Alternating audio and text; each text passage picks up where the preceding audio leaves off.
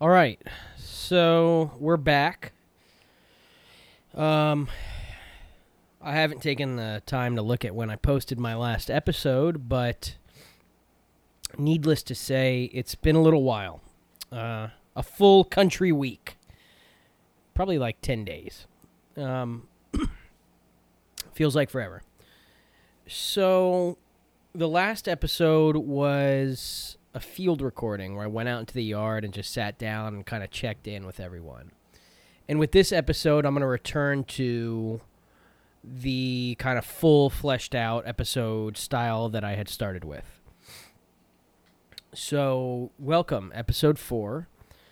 In this episode, I'm going to address why.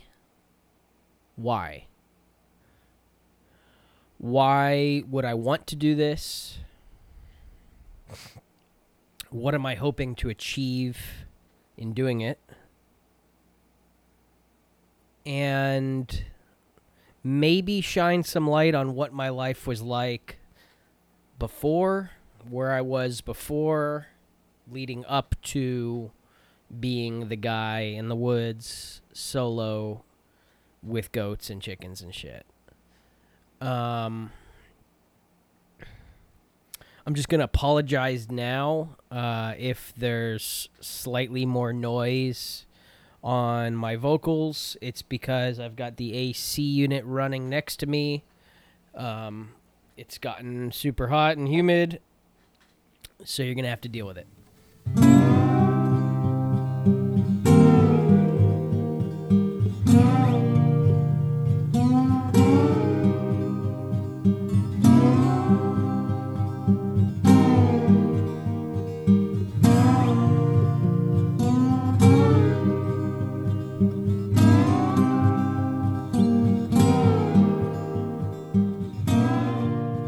Sitting here, I'm enjoying a wonderful beer. I don't even know what it is, but it's good.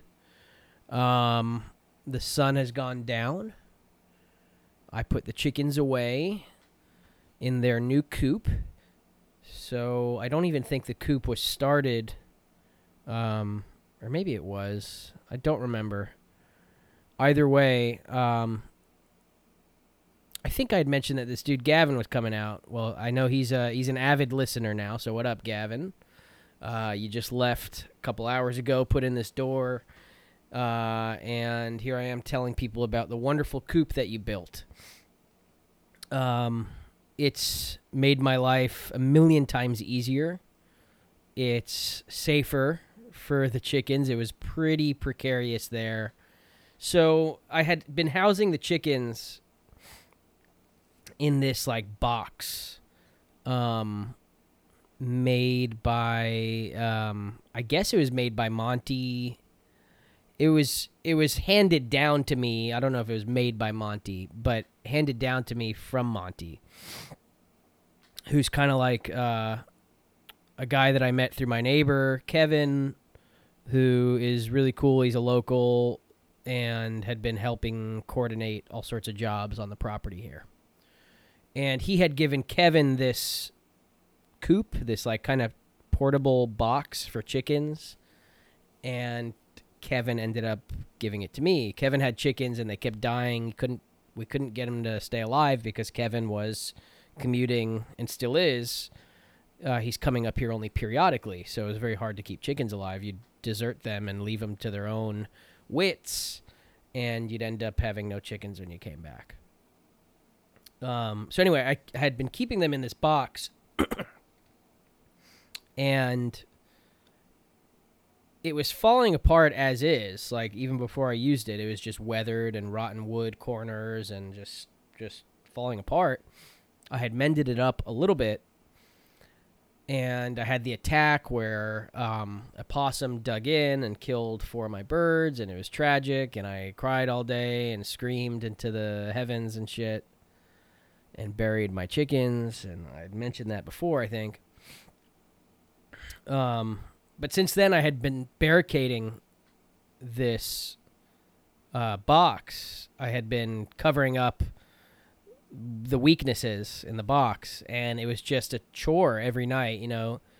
the chickens instinctively go back to their home, their safe place, as the sun goes down, which also happens to be the time when the mosquitoes and whatever bugs come out. So it just became a real chore to like zip tie this thing shut and stack all these pieces of like broken pavers around it to just like barricade it. I mean, it worked. I didn't lose any birds afterwards, but you'd be getting bit up. It was just a nightmare. So Gavin built this new coop, and it just rocks. It's solid. It's dug into the ground. It's got all new what's called hardware cloth mesh. It's got a door that I can walk into. I've got perimeter lights, LED lights around it. The door latches shut, so all I do is just latch it, boom, boom, and it's closed and secured, and it's beautiful. No more putting a tarp on it. It keeps the food dry. It's just a million times better. So the chicken situation is all good. And on the chicken front, while we're at it, I placed an order with McMurray Hatchery for 30 guinea fowl, which is the minimum order. So guinea fowl are like, I don't know, they're kind of like, I guess they're from Guinea. And they're kind of like peacocks. I got pearl guineas, which is the most common variety. Let's see. On the internet, people say they're very loud and they're a nuisance. They can be aggressive. But everyone attests to the fact that they live to just devour ticks. And not going to lie, ticks are a fucking nuisance here. It's an issue. So yeah, I have 30 of those suckers coming. 30 more birds that I'm adding. They're coming. So you want to learn something new today? Guinea fowl, they're not chicks when they're babies. They're keats. So I've got 30 keats coming my way. You want to learn something else? In the world of hatcheries and avian newborns, it's cheapest when you're buying them in bulk, I guess, to get them unsexed, and that's called a straight run. Straight run means you don't know how many are male, how many are female, and so it's something like, I don't know, $1.50 a bird, $2, I'm not really sure. So I got 30 of those suckers coming my way. We're gonna set them out on the tick situation and hopefully start waging war. And then I got 16 more chickens, a mixed variety of meat breeds that I plan on raising for meat.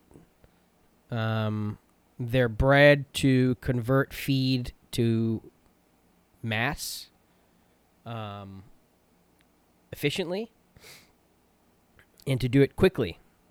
So within 2 to 3 months of them arriving, they will be to the weight where they're ready to be slaughtered and then butchered.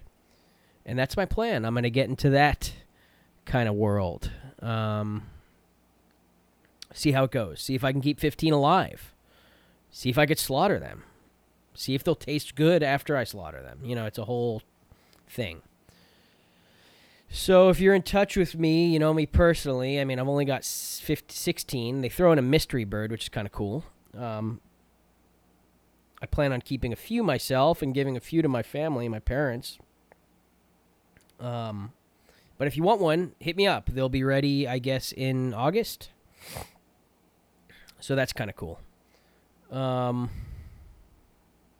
I've slaughtered birds before. I've been on a bunch of pheasant hunts. I've harvested, whatever you want to say, hunted 2 turkeys out here on this property.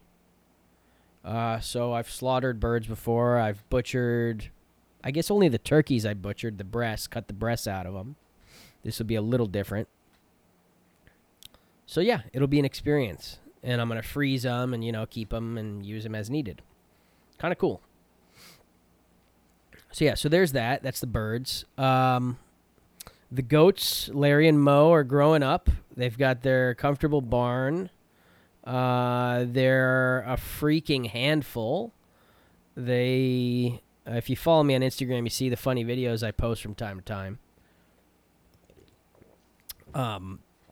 Just yesterday, I was like working under the hood of my truck, and they kept jumping into the engine bay and like falling into the engine bay and like getting stuck, which was, of course, a nightmare, as I didn't want them to like kick any belts or, hoses or whatever's, down there. But they just love a challenge. If it's like a new thing that they can hop onto or into or fuck with, they're all about it. So yesterday morning, I guess it was Moses, hopped onto the hood, which is pretty high up. It's a lifted truck, so it's pretty high up. And then from there, hopped onto the roof of the cabin, of the truck, rather, and was like up there, like, all right, I'm up here now. Like, what am I going to do? And I encouraged him to come down, and immediately he slipped and just ate it. I mean, they're just masters of wiping out. And it's funny because once they wipe out, they'll like stay on the ground, like recognizing that they got owned, and like take a little breather for a second and then get up and just get back into it. So anyway, the goats are a freaking handful. They're a lot of fun. They're super cute. Eating lots of hay. I've got like a pitchfork or hay fork, I guess it is. I'm like fully doing the hay thing now. I feed them sunflower seeds, beet pulp, grain. It's a lot of fun. It's pretty cool. They're fully off of milk. Big news today. I think it was Mo had his balls fall off, finally. So I noticed this morning one of them didn't have anything there. So that's a success. Clean fall off of the balls. The other fella still has his little shrunken, shriveled up, he's got his sack there. So keep you posted on that if you're interested.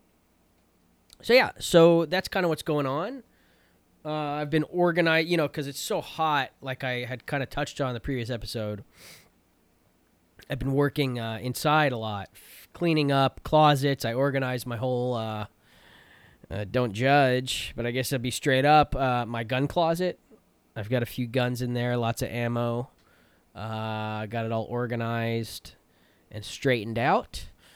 Organized my clothing, donated a bunch of clothing to charity, whatever. And organized that closet, put away my winter clothes in boxes. And, yeah. So, yeah, installed these bookshelves, got all my books out of the boxes and up on the wall, which is great, looks good, and is much easier to, like, pick something to read. So, yeah, things are really getting along nicely in the house. Today, like I said, I got a new door installed because the previous one fell apart. So I have like a beautiful new door that was custom built. Yeah, the place is really moving along. I've got an electrician coming maybe next week or in the next couple weeks, installing all sorts of good stuff. A hookup for the generator to power the panel so I could power the house in the event of a power cutoff. I've got, he's installing lights, so finally I'll have proper lighting. Just a lot of upgrades going on here, which is great. So yeah. So, to the point of the episode, and that, of course, took longer. I think I said a minute. I think we took 10 minutes, if not longer, on that. But it's all good, isn't it? So why am I here? Why did I want to do this? What goes on in a person's life? I'm realizing more and more that this is not... I mean, I kind of knew this, but this is like drastically strange. A drastic departure from what the rest of my people, my friends, and people that I know. I don't know anyone doing shit like this. Maybe a couple people doing kind of cool things, similar. But what drives someone to do something like this, and why? This is going to be a tough one for me to address.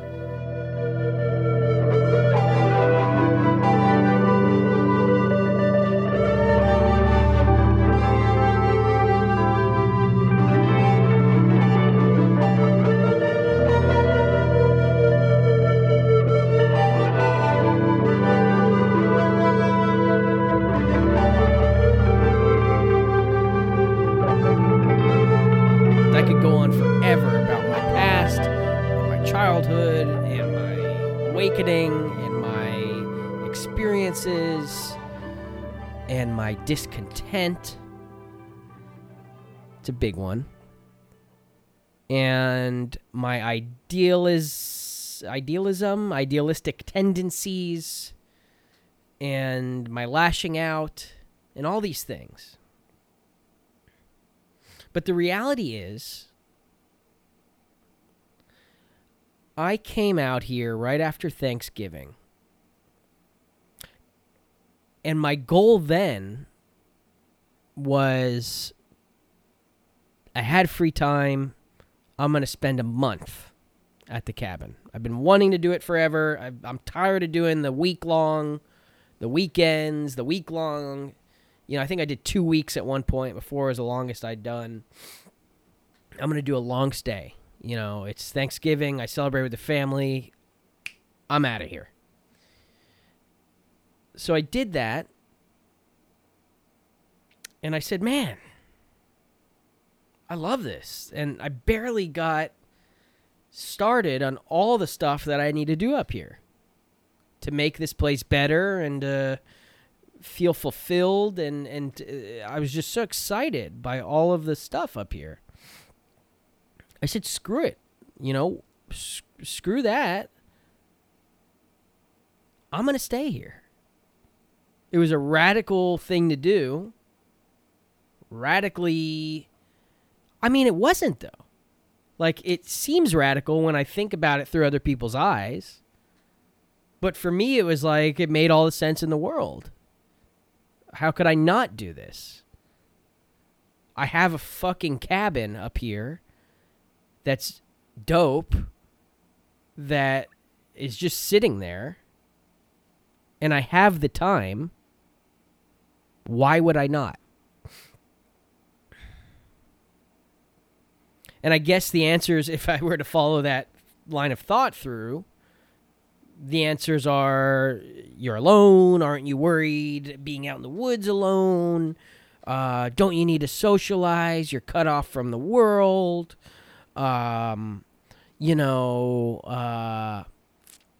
Whatever. And how do I address that? Like, I'm clearly someone who thrives doing my own thing. Like, I don't fucking care what people think. In fact, when I start caring about what people think, I start getting depressed, dragged down, unhappy, whatever. When I'm happiest, I find, is when I have faith in what I'm doing and just follow it, and I'm driven, and I have goals set, and I'm like, all right, this is what I'm doing. And when I say I have faith, I don't know if always, but in my adult life, I've been lucky enough, in my luckiest times, I've had this feeling that I've followed of being sure, deep inside, knowing that what I'm doing is what I'm supposed to be doing. And during my worst times, those times were marked by the feeling of, man, I have no idea what, this is like post-college life, right? Like, everyone kind of encounters this. Like, what do I do now? But it's like the feeling of like, man, I don't feel right. Like this doesn't feel, I don't have the confidence to be like, yeah, like this is it. This is my life. This is what I'm doing. Finally, well, I shouldn't say finally, because it became clear to me through the times that I came up here sporadically that it was like, man, like this all feels right. It all feels good. It feels like fate is playing its hand. That how did this even happen? Like in college, I wanted this kind of life. Like I wanted to go back to the land kind of thing, like in an idealistic way. And I probably never would have if this property didn't come into my life serendipitously, which it did. Just out of nowhere, really. Like, it's not something that, if you know my family, like, we're not people that have rural land. Far from it. So the whole thing has always felt super driven by fate and just kind of meant to be. And I've honored that and followed it and put my heart behind it and followed it passionately without looking back. If that's weird, I don't really give a shit. If I'm the goat guy, you know, I kind of gather from friends that people are talking like, yo, did he really sleep in a tent with goats? You know, I mean, yeah, I did. And that's hilarious. It's hilarious that you're asking. And it was hilarious to do. So hope you're laughing with me. If you're laughing at me, you're a loser, bro. 'Cause yeah, I've got goats. What do you have? A job? Gosh, I'm not going to start shitting on people. I hope y'all are happy and alive and well. I feel like I am. I'm super alive. I'm super well. I feel fucking cut. You know, my muscles are tight. I was getting fat, man. I was getting weak. I'd have aches and shit in my body. You know, I'm not a gym guy. I'm not a workout guy. I'm a stubborn dude, you know? Whether it's Taurus or not, I refuse to work out. I would always tell people, and it wasn't laziness. Well, maybe partly. I just didn't like it. Like, I'm not lazy. Out here, I'll work all day, and I won't even think twice about it. I just didn't like gyms. And I would always tell people, like, well, your body should reflect the life that you live. If you live a sedentary city life, you shouldn't hide it by going to gyms. And, like, it's weird for people to have office jobs and also be, like, fucking jacked and fit. Like, it's not natural to me. And, I mean, obviously working out is better than my ideal, but that's how I would think. And for me out here, like, I'm getting back in shape because I'm working with my body. I'm moving all day. I'm outside, breathing fresh air, et cetera, et cetera. So it's good. I should, you know, it's funny that I introduced this character in my life in this way, in an unplanned manner. I was going to say I should go for the jugular, and I will in a second. But in thinking to say that, I thought about a teacher of mine, probably the greatest teacher in my life, aside from my parents. But the greatest teacher in my life was a fellow named Dr. Bernard McGrain, who, another kind of serendipitous kind of thing in college, I took one of his classes, and he taught sociology, and the class was called Self and Society, and there was some sort of subtitle to it. I mean, it was radical, like, Zen awareness, social experiments kind of thing that shook up my whole understanding of the world. That coupled with a lot of heady psychedelics and just, yeah, smoking tons of pot. Yeah, and being in California, like, I just really came alive in college. I felt like that's kind of when my consciousness really developed. And a lot of it had to do with this teacher I had. Anyway, a core element of his teaching style was these writing exercises, where he would stop, he would have the class, he would teach this method that drew on this book called Writing Down the Bones by, I want to say, like Natalie Goldman, maybe. And he would read the rules to this writing thing, which was basically just like free writing. Don't think, write what's on your mind, write just whatever. Don't correct yourself, don't erase, just keep basically that. And one of the lines he would always mention is go for the jugular. In other words, if something is, if you want to hesitate from saying it, it probably has power, so go for it. The line is something like that. So in laying out my goals here, I might as well not be candid and go for it. A big driving factor of me being out here is me being concerned for my life, for my life in the city, for my family going forward. I didn't feel comfortable living in the city. Times being as they are, you really have to numb yourself in order to live in a city like that being Miami or anywhere. You have to numb yourself in order to do it. You have to take certain things for granted, I guess. You have to be able to go into a crowded room and say, yeah, everything's going to be fine, knowing that there's a good chance, maybe not a good chance, but there is a chance that everything won't be fine. And that if you need to flee, maybe you can't. Okay? And however you want to call it, on the bright side, maybe, on the bright side, maybe it's awareness. On the not bright side, maybe it's paranoia. But if you're aware, you're going to be nervous in situations like that, and you're not going to feel comfortable. And, what I'm getting at is I've become quite a prepper, quote unquote, survivalist kind of minded type person. And it started innocuously.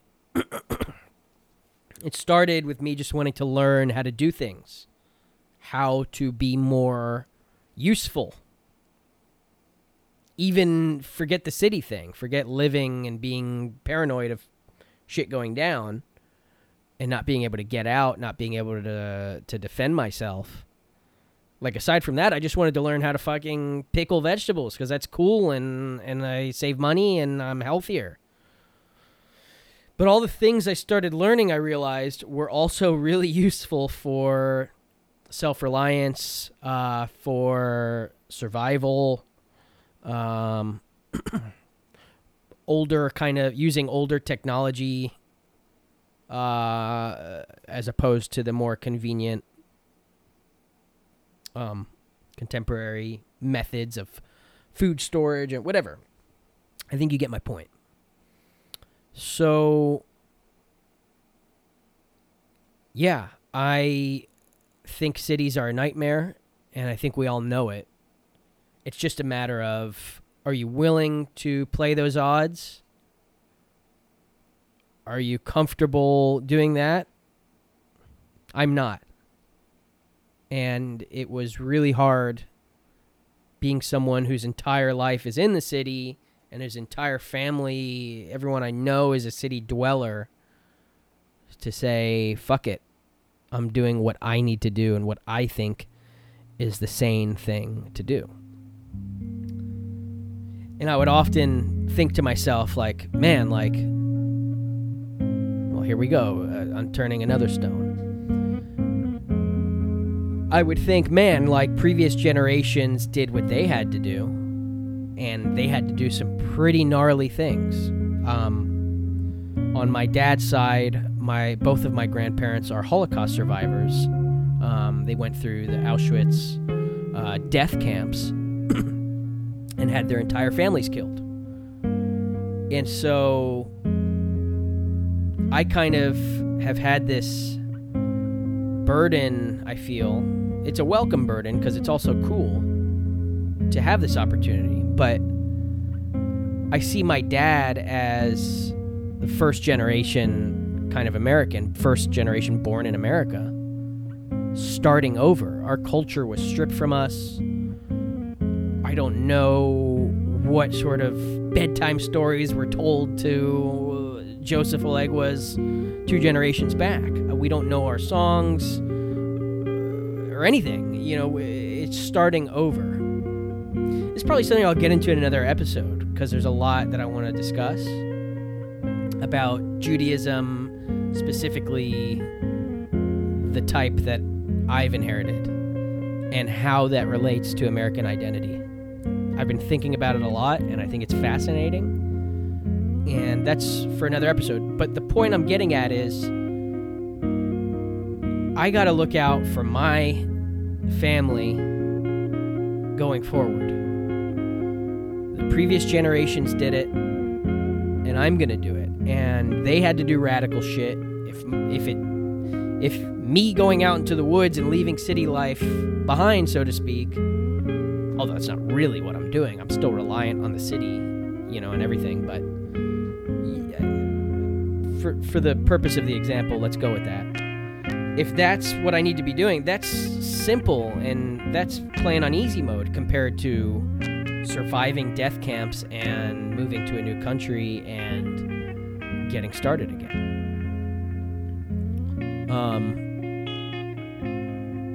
And just a note on that, like, hopefully everything is great and shit doesn't go down in the cities, and the cities are great and they keep growing and progressing and they get cleaner and better and more efficient. I love cities that work. I love the world. I want it to work. I love commerce, convenience. I love it all. But I also want to plan for if it doesn't work out. And I think that's a pretty sane way to be. Call me paranoid, whatever. That's kind of how I think. I'd rather be out in the woods having fun and learning a bunch of shit, how to take care of myself and others, than get caught with my pants down and stuck foodless, waterless, with crazy people running around. So, yeah. Goals. I guess that does lead into my goals. To become somewhat self-sufficient's a tough word because I'll never be self-sufficient entirely. But to offset some of what I consume from stores with things that I produce. So the past few months I've been learning, I've been eating from the city all day, from the markets and everything. So I'm still living that life dependent on commerce. But Rome wasn't built in a day. I'm learning how to care for these animals, which in the future, when I decide to go fully in, and I guess getting 45 birds coming in is a pretty big deal. But when I get 5 more goats or 10 more goats, a bunch more chickens, a couple cows, you know, et cetera, I'm leading to that. I want to be able to provide food for myself and people around me to a degree. Water. I want to live a sane life where I have the things that I need, that I can get them through my own power. And having a well is great. Having a spring-fed lake is great. I've got forget my animals. I've got wild animals running about. Could take some of those out, and I do. That'll be another episode talking about hunting, I think. I'm going on a big hunt in December, so maybe leading up to that. So yeah. That's one side of the goals to being out here. To become somewhat more responsible in providing myself with what I consume. And I'm heading towards achieving that. It's going to be a process constantly, but I'm definitely making inroads towards that. I also have a business. I see that becoming a small business. I've been thinking about this quite a bit lately. It could work in a couple ways. I can provide meat. I think I'm a meat guy, to be honest, because I feel like there's more people that are doing, organic vegetables and herbs and things, and that's awesome. But how often do you see people doing like organic or pasture raised, wild raised, forest raised meat? Ethically minded, happy meat. These animals are freaking thrilled to be out here. And I feel like there's, probably for good reason, there's not so many people doing that. And I would just guess that part of it is because a lot of people that are into the kind of new food movements aren't too keen on slaughtering animals. And I'm not entirely keen. I'm not like super down with slaughtering animals. It sucks. But I can do it. And maybe that's a strength of mine as far as business goes. So yeah, so that's something. The term, I think I dropped this in conversation. Maybe I was stoned or something, which I don't often smoke anymore. So don't judge me. But I think I was stoned and someone was talking to me. I was saying like, yeah, I could become the lamb chop king of Miami. This is all ego stuff, right? I don't actually want to become that, but it was funny in the moment. But yeah, like forest raised. I don't think not that I did a Google search, but I think it'd be cool to have to say forest. I mean, they are forest raised, these animals. I'm in the national forest. They're eating plants and bugs and things that are in the forest. These are wild. These are domesticated animals in a wild environment. So it's pretty cool. I think it's kind of unique. But yeah, to bring meat like that to market or to friends, to restaurants, whatever, I think would be cool. If it can fund the process of doing it, at least, that would be great. So yeah, so that's a goal.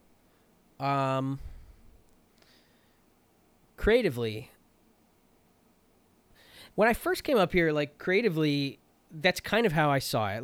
Okay, so I wanted to do a month, and I had this stone I had to pass inside me. I had been stifled living in a condo for so many years where I could not wail on my guitar. I still did a lot of times, got noise complaints, but I felt creatively stifled.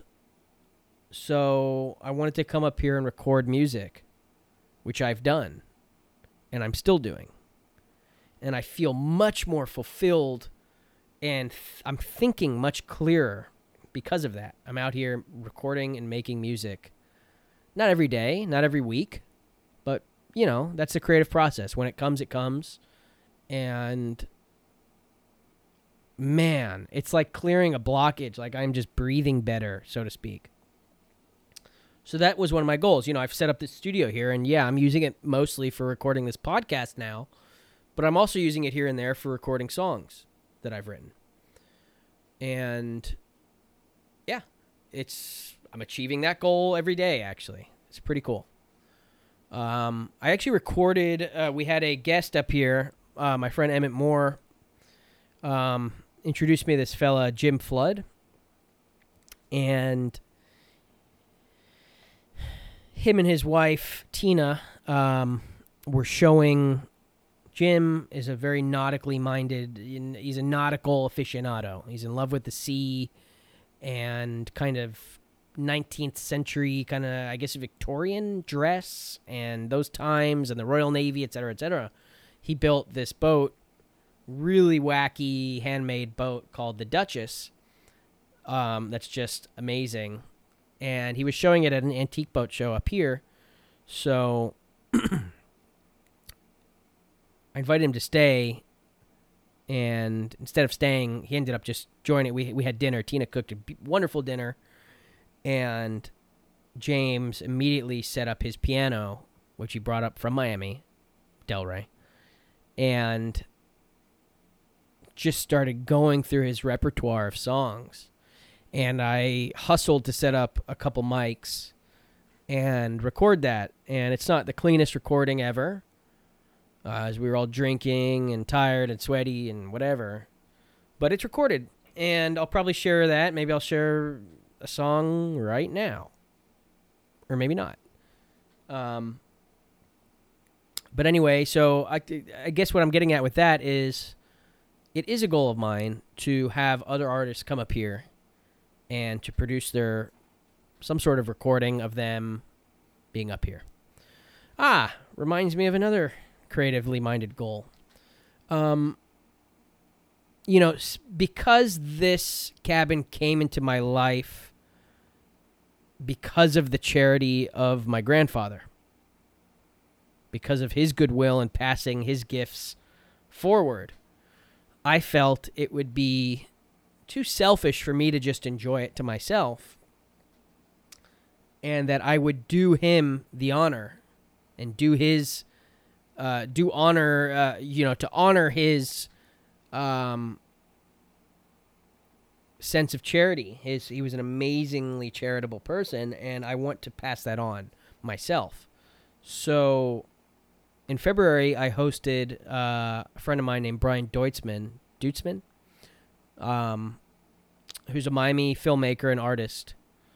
And he used to come to my Gutter film screenings. He and I kind of became friends through that. And I kind of offered him to come up. I told him I wanted to do an artist retreat up here. And yeah, he ended up coming up, staying for almost a month. I think it was like 3.5 weeks. And I mean, man, he's got to come on here and talk about that. But I think it was a positive experience for him. I'm almost certain it was. He helped me a lot think the concept through of having a retreat like that, how I would want to do it, what it would be like, would it be safe, et cetera, et cetera. And I'd say he was the perfect test subject. Subject 0, success. Brian, thank you, man. Brian's making a film now, which is tentatively, I don't know if it's temporarily entitled Un Hombre Sincero. And it was filmed in Havana, Cuba. And it's really cool. And he asked me, we were here one night towards the end of his stay, and we were playing a cut on the screen, and he asked me to just play some guitar over it. And it just kind of worked out. It was a good sound, and he asked me to record some music for the film. And I have a few things recorded that are not polished. I have the concept in my head now. It's developed and solidified in my head. I know exactly what I want it to be. I just need to sit down one day and really lay down clean versions of these themes. I don't even call them songs. They're more themes for the film. So that's cool. Scoring that film. Hopefully you all go out and see it when there's a time to see it and hear it. So yeah, so I would like to do an artist retreat here. But I've settled through Brian being here, and he was out here alone for a week or whatever, a week and a half maybe. It's not going to work if I'm staying here full time to have someone else staying here. It's just too much a burden on me. We're stepping on each other's toes.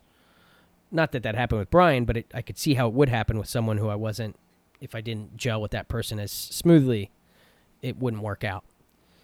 So that's a future project for when I move on. Let's hope, knocking on wood, there's plenty of wood around here. I do hope that I move on. I'm not trying to be in a log cabin forever. I'm not trying to live in isolation forever. So yeah, I guess more on that in future episodes, but there would need to be at least another guest house or something here, or a trailer or whatever, in order for that to work out. So that's a future goal. Let's take a look at my list. I haven't even looked at my list. I think maybe next episode, because we're at the 45-minute mark here, I think maybe the next episode will be, it'll be Miami. I'll talk about my life in Miami, what it was like, and how it built to an unhealthy head of where I needed to remove myself.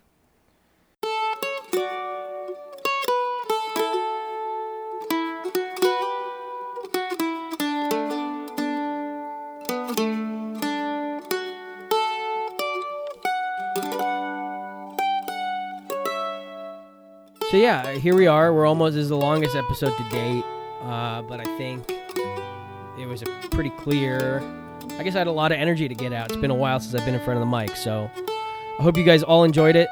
I will probably, I have guests coming this weekend. My buddy Jonathan, my buddy Greg are coming up this weekend, going to help me. I had a giant tree fall in the yard, so I'll probably put them on cutting up that tree and stacking some firewood for next winter. I'm going to put them to work. I'm going to drink a lot of beer and eat steak and shit. It's going to be good. Maybe I'll interview one of them or both.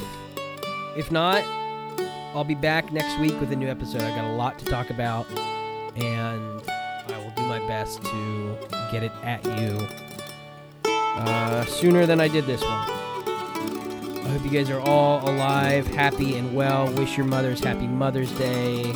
If this gets out by then, thanks for listening, and I will see you next time.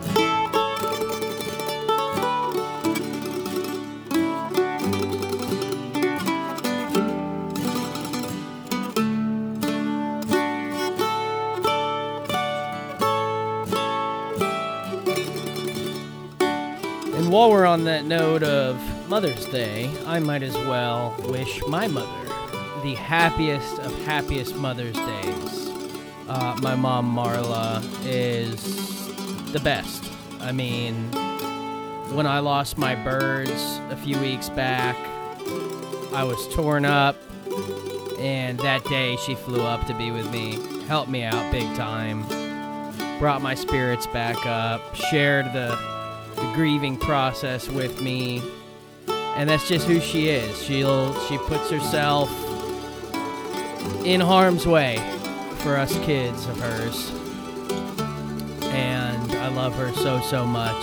She's a huge part of who I am and what I am.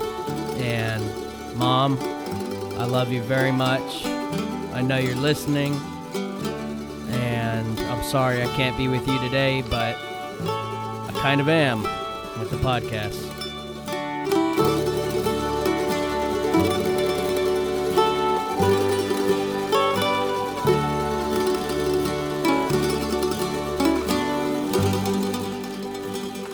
So for those of you wondering, this absolutely killer song it's a song called Ashokan Farewell, which is from some sort of mini-series or something about the Civil War. But I found it on this kind of rare CD of Al Casey's guitar music. And Al Casey, you don't know who he is, you should look him up. How good is this version? I'm just going to leave you to enjoy it, but I figure I should let you know what it is.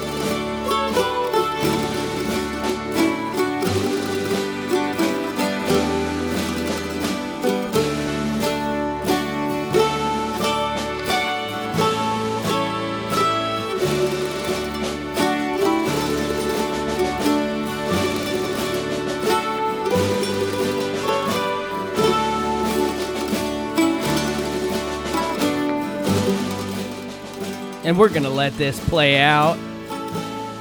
Am I breaking my 30-minute rule? You bet. Is it worth it? You bet.